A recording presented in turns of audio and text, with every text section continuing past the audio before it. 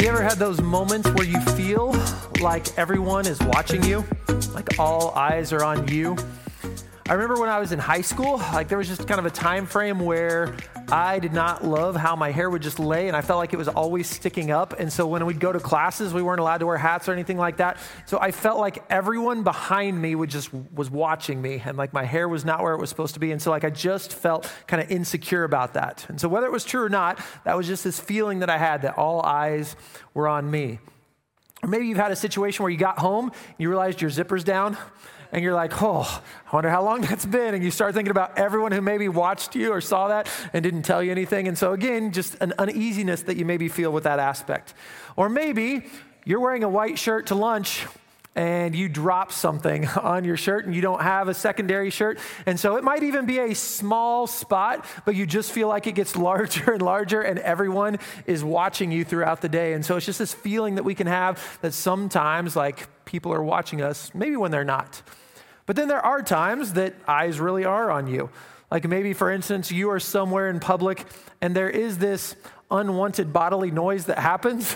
You're not expecting it and eyes turn towards you and you feel uncomfortable. Or maybe you're even sitting in a chair and you scoot it and it makes a noise and everyone looks at you and you're quick to go, nope, that's a chair, okay? You don't want people thinking that aspect. But again, just that uneasiness.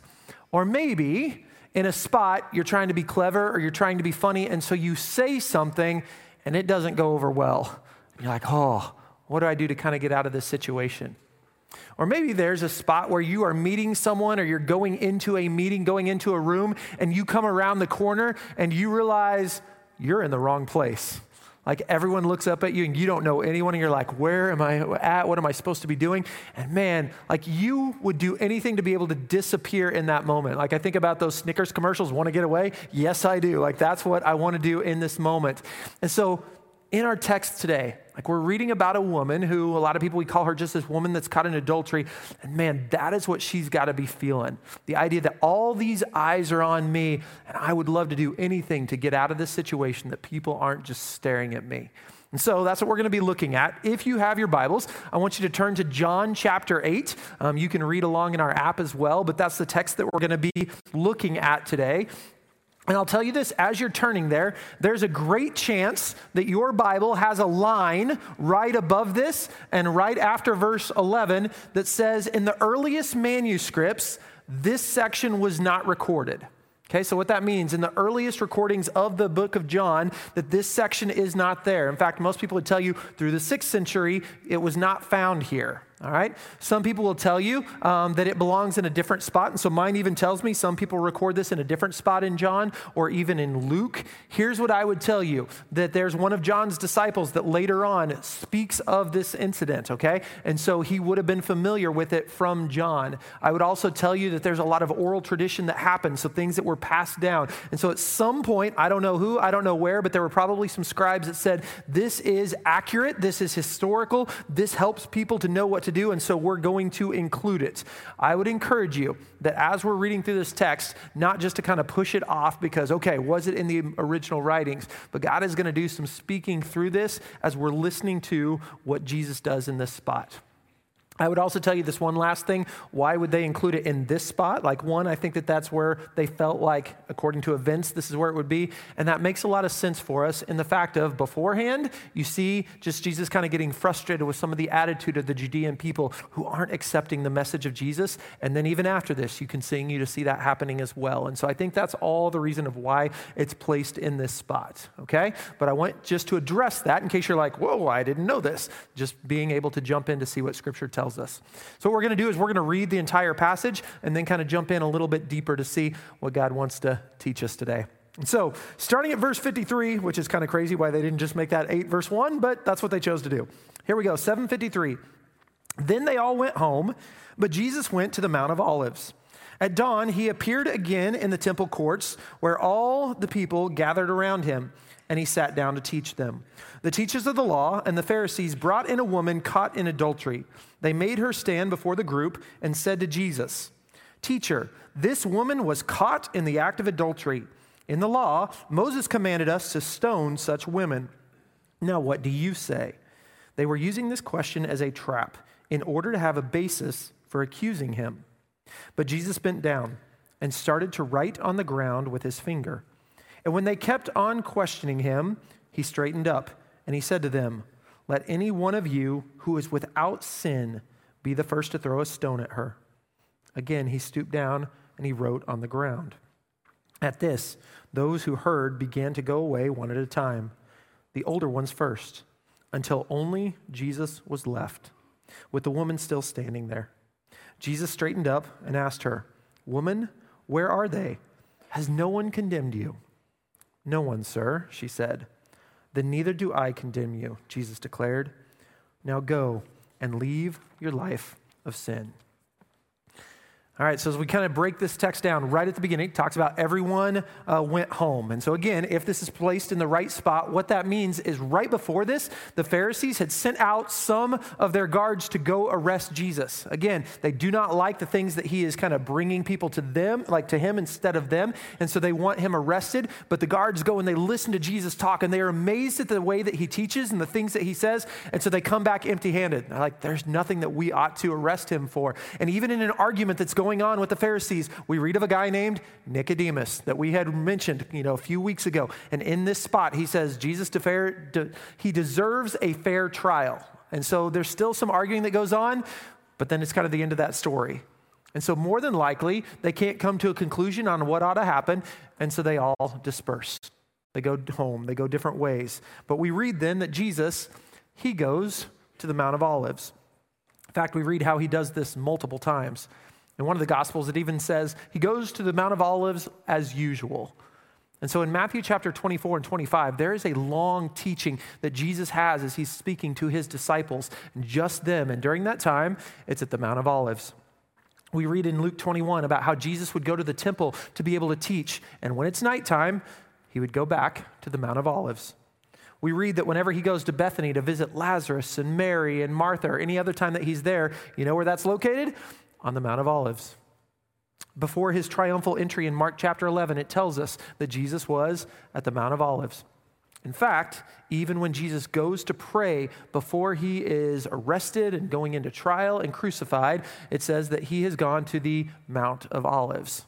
Now, some of you might go, wait, I thought he prayed at the Garden of Gethsemane. He did. You know where the Garden of Gethsemane is located? On the Mount of Olives, okay? And so again and again, you kind of see this being almost like kind of a home place that he can go and spend time with God and being redirected again of, God, let me connect with you before I go and do the ministry that you've called me to. And so here it says that he went to the Mount of Olives, but then it tells us that the next day at dawn, he goes to the temple courts and people come and gather and they are there to listen as he teaches. Now again, if this is recorded in the correct spot, what has just happened is this thing called the Feast of Weeks. Okay, one of the celebrations that the Jewish people celebrated, it was a 7-day festival and it would have finished last night. And so this morning, a lot of people are packing up their little tents that they stay in while they're there, and they're about ready to head home. But for some people, that's quite a journey. And if there is someone teaching at the temple, like, man, I want to go listen just one more time before I begin my journey home. And so people are going to listen to see what this teacher, what Jesus has to say. All right? And so this crowd has gathered around. They're sitting down. They're listening to Jesus as he speaks. And amongst that, this mob shows up. This group of teachers of the law, this group of Pharisees. And with them, they have a woman that has been caught in adultery. And I picture this murderous mob. And I don't know if you just have a picture that comes to your mind with a mob of people just being angry and loud and maybe even forceful. And so maybe they push her right to the center of all this kind of stuff. But that's what's happening here. I remember in high school learning of a sermon by someone named Jonathan Edwards that's called Sinners in the Hand of an Angry God. And that sermon is all about like the judgment of God. And so you don't want to face that. And so that's where the sermon comes from. Well, in one of the books that I read that kind of had this encounter, they entitled this chapter, Sinner in the Hand of an Angry Mob. And that's well said. Because here she is, but she is being brought in by this group of people that really aren't thinking straight. They are angry and they're using her in this situation. And so here she is standing before Jesus. In fact, the text tells us that they bring her and she stands before the group and Jesus. And so for just a moment, I want you to connect with her. Can you imagine how she's got to be feeling? Like her heart's got to be pounding quickly. Her palms are probably sweaty. the amount of guilt and shame she's feeling. One, maybe for the act, but two, for getting caught. Like sometimes we don't feel too much shame in the act if no one knows about it. But man, once we're caught, it's like, oh. And so imagine what she's feeling even with that aspect. And all of this is happening so fast. Like it was only a few hours ago or only a few minutes ago that she was in the tent, and now she's in front of everyone. She's standing in the temple of God, and she's exposed because of her sin. And I even say exposed, maybe physically. Like, did she have time to put clothes back on? Is she wrapped in a sheet? Does she have nothing? I don't know. But when we talk about this idea of all eyes are looking at her, that is what is going on in this moment. And I wonder what the crowd thinks. Like, are they curious just to see what Jesus is going to do? Are they maybe a little irritated that the teaching has been interrupted by this situation? Are they kind of scared? Like this mob comes in, are they like, I am not going to say a thing because I don't want them turning on me, so I'm going to stay quiet in this? Are they angry because this woman's been caught in adultery, and so they immediately just think about the act that she did, and so that makes them angry, and they're ready to see what he's going to say? Are they sympathetic? Like they're connecting with her as she's there in the middle all by herself. Does any of them even know her? Man, she's not just a person. Like, I understand who she is.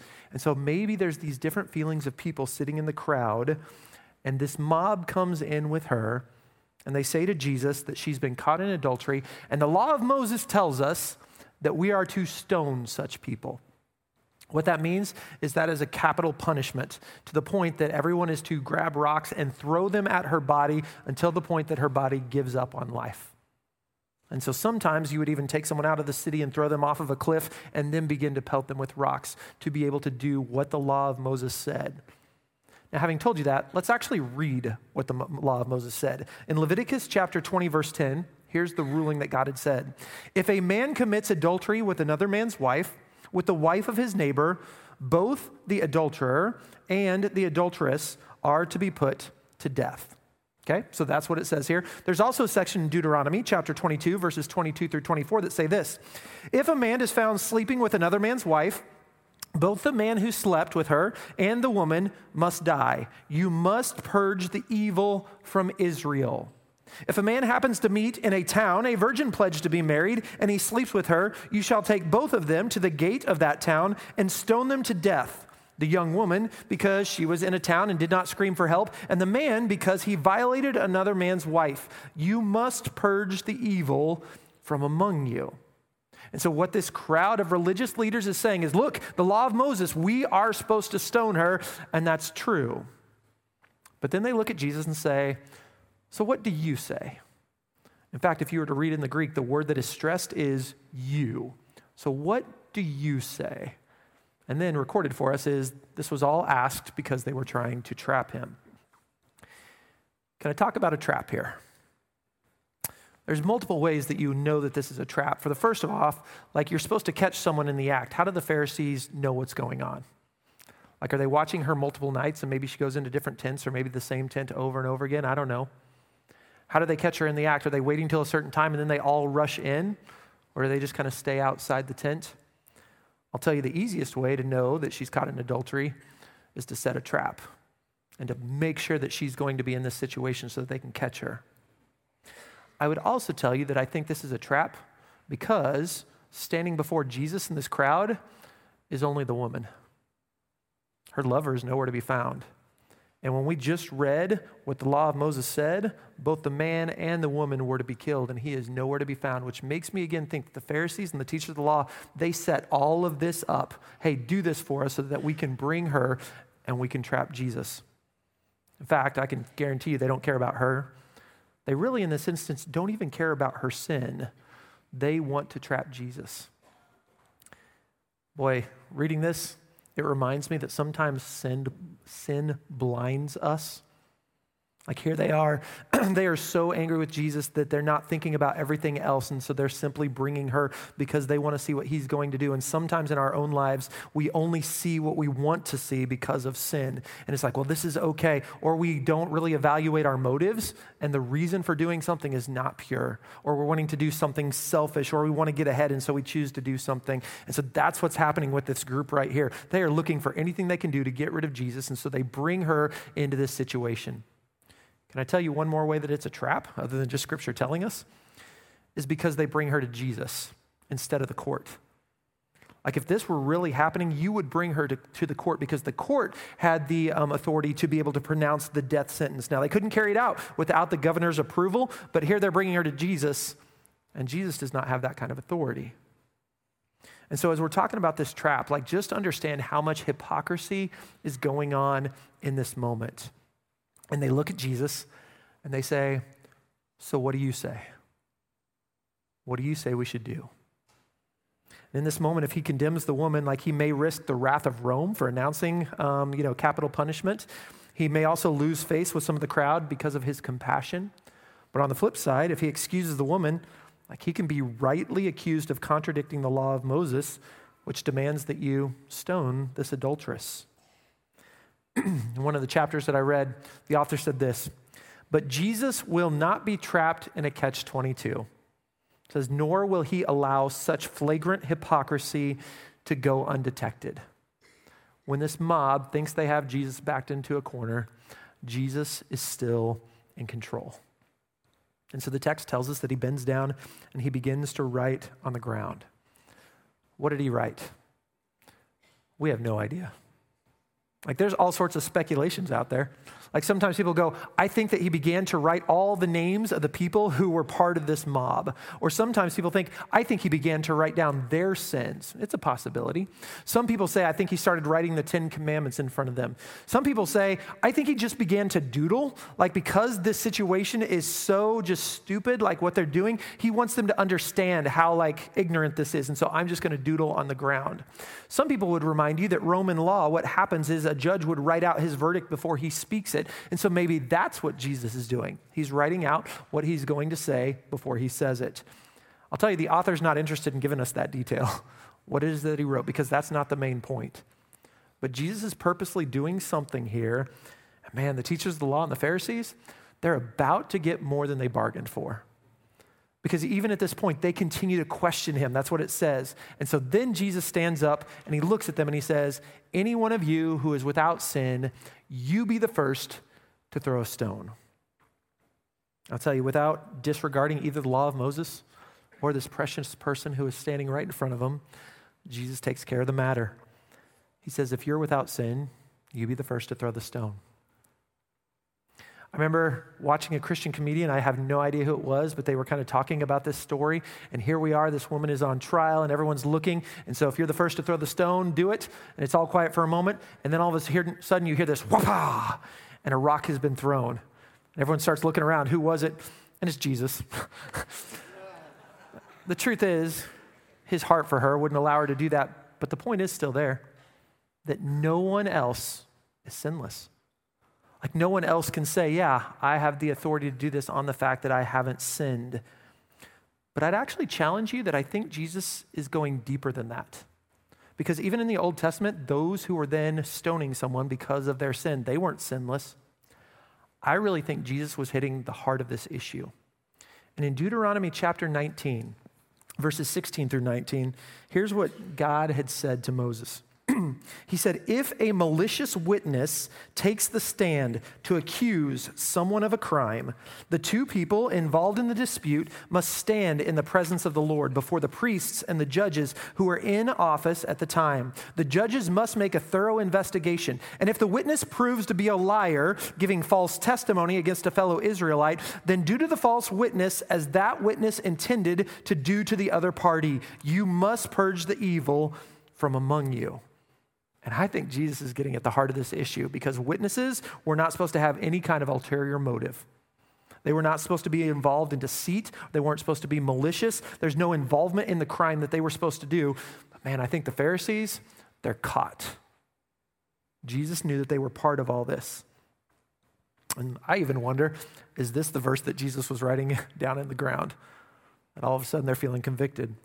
But with one sentence, Jesus identifies and he criticizes and he dismantles this entire situation that's going on. And so as we look at this encounter with Jesus, like it starts with this woman being on trial. Although really she's just kind of bait. And so really it's Jesus being on trial in front of the mob.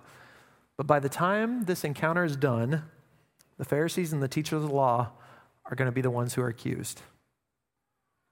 So Jesus bends back down and he writes again, and it says, at this they began to go one at a time, with the oldest being first until there's only Jesus and the woman, and I imagine the crowd is still watching. Not the mob, but the original crowd. And can you imagine these teachers of the law and Pharisees having been told this and just looking at one another in the silence? And then all of a sudden you hear a thud and another thud. And maybe to the point where it begins to almost sound like popcorn because rocks are dropping again and again because no one has a leg to stand on to accuse this woman. And so then the woman, or Jesus says, where are they? Has no one accused you? Has no one condemned you? And she says, nope. And he says, neither do I. Now go and leave your life of sin. See, now that they've all left, there's no more witnesses. And the law of Moses said 2 witnesses. Jesus definitely isn't going to condemn her, especially when she knows that she's just being used in this situation. But after he forgives her, he says, go and leave this life of sin. In fact, he uses those same words in John chapter 5, verse 14, when he heals a man at the pool of Bethesda. This idea of go and change. You see, Jesus forgives her, but he also wants her to be able to live her life in freedom, not bound by sin. And so even as I look at this event, this encounter with Jesus, I really want to look at that last sentence that Jesus says, because I think that really does help us understand what it means to be with Jesus. The first words in that sentence that he said were this, that I don't condemn you. I don't condemn you. And that's what he said to her. And those words are still things that he says to us today. And I'll tell you that I get sometimes we look at our life and we're like, yeah, but like, Andy, you don't understand just the things that I've done in my past. Like, I have no idea how God could forgive me, how he could choose to love me. I have done so much. Like, sometimes we even put levels to our sin. Like, do you realize in this story, he just called out self-righteousness and hypocrisy more than the adultery? But sometimes we just begin to feel shame. And we just think there is no way that God can love me. Man, if that's the way you think, you are limiting God and his grace. And without being mean, you're giving yourself too much credit. Like, his grace is abundant. His grace is undeserved. That means you and I, we cannot earn it. But it is there ready to be received. And once we receive that grace of Jesus, the truth from Romans chapter 8, verse 1 calls out that says, therefore, there is now no condemnation for those who are in Christ Jesus. I don't condemn you. And yes, Scripture talks about a judgment that will happen, but God is a good judge, and he's not going to condemn us based on our acts, because I can guarantee you all of us are sinners, but it will be based on our choice. Did we choose to accept him? Did we allow his blood to cover our sin so that we are seen as righteous? And if the answer is no, we will feel the consequences of that judgment. But if the answer is yes, then you and I, we will be said that we are not guilty, that we are free. And I would imagine that this morning, some of you need to be reminded of the words of Jesus of I don't condemn you. And so that shame that really you feel because of your past, or the guilt that you feel because of your past, or even the failures because of your past, you know where they belong? In the past. And Jesus says, I do not condemn you. Come live in my love. But then there's also the second half of what he said. He said, leave your life of sin. Because you see, Jesus wants us to really be able to live in freedom. And the truth is that sin shackles us. It enslaves us. It takes life away from us. Like, even in this story, even if she was being trapped, it was still her sin that put her in this place. And Jesus doesn't want to have to go through that. And I get it that sin sometimes has those momentary pleasures, that even has those momentary benefits. But then comes the consequences. And so even as Jesus says this, he is not some kind of killjoy, but he deeply cares about this woman. Oh, he deeply cares about you. And so what some of you need to hear this morning is that addiction or that bad habit or even that complete life of sin, it will not bring you fulfillment. It will not bring you freedom. It will not bring you joy. And so the choice you have to make is, am I going to put the sin nature aside that Jesus has already saved me from, and will I choose not to be involved in those things? And I'll tell you, that's more than a one-time choice. Even every day, okay, God, I want to do the things you want me to do. Help me not to live this kind of life. But I will tell you that holiness is worth it because that's what brings real life. And I want you to remember that even while you're doing this, Jesus is with you. He is with you as you walk this road. You don't have to do it on your own. And so some of you this morning, the challenge or the direction from Jesus is to leave your life of sin. And I would tell you that whole entire sentence that Jesus says is important, and not just one or the other. And I say that because there are Christians that will latch on to one of those two sentences and not the other. What I mean by this is, I'm going to latch on to the grace of Jesus, and now because I'm forgiven, I know there's no condemnation, but I'm going to live however I want because I'm forgiven. And so he's love, love, love, love. Can I tell you that yes, he's love? But man, if I just go on living in sin and purposely doing whatever I want, I am mocking the holiness of God. And I'm saying that sin, it's not a big deal. And so yes, Jesus says there's no condemnation. And so I need to live in that love, but may I not take advantage of that. The other side, though, leave this life of sin, sometimes we get caught up in legalism. And I'm only seen by whether I do sin or I don't do sin, and I'm trying to earn God's favor. Man, that's not a place that's healthy either. And so we need to listen to all of Jesus' messages that I want you to understand that I do not condemn you. And from this point, go live in freedom. Do not allow sin to continue to have its power over you. In fact, I read, with grace comes the expectation of godliness. Like as I receive the grace that I know I don't deserve, may I give him praise. May I respond in a way that really is worthy. And here's the last thing. If we really want to connect to this woman who is standing in front of the crowd before she's given her freedom, like you and I, one day, we will stand in front of the judge. And to be honest, we all deserve to be counted as guilty because we are. But because Jesus paid it all, because he took the legal penalty upon himself, we don't have to be seen that way. And if you've accepted him, then amongst this angry mob that maybe is accusing you, you can get up from the sin and you can brush it off and you can walk away free, allowing Jesus to transform you. You're free to be able to die to that sin that has entrapped you and free to live with the one who has rescued you. The words of freedom this morning, I did not condemn you. Now go and leave this life of sin. Let me pray.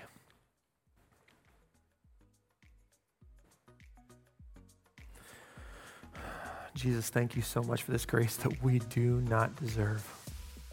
God, I'm thankful for life that's eternal, but life right now and the daily living with you. God, help us just to walk in your strength, to walk in your holiness. God, not with any kind of legalism, but a desire just to give you praise and thanks. Father, as we meet every week, I know there are hearts that are close to choosing you, that want to give their lives to you. And I just pray for boldness for those individuals. Help them to be able to experience the peace and the joy that only you can offer. And so God, this week, I pray that the things that we learned this morning aren't just left at church. But God, may we walk with you every single moment of every day and give you praise. It's in your name that I pray. Amen.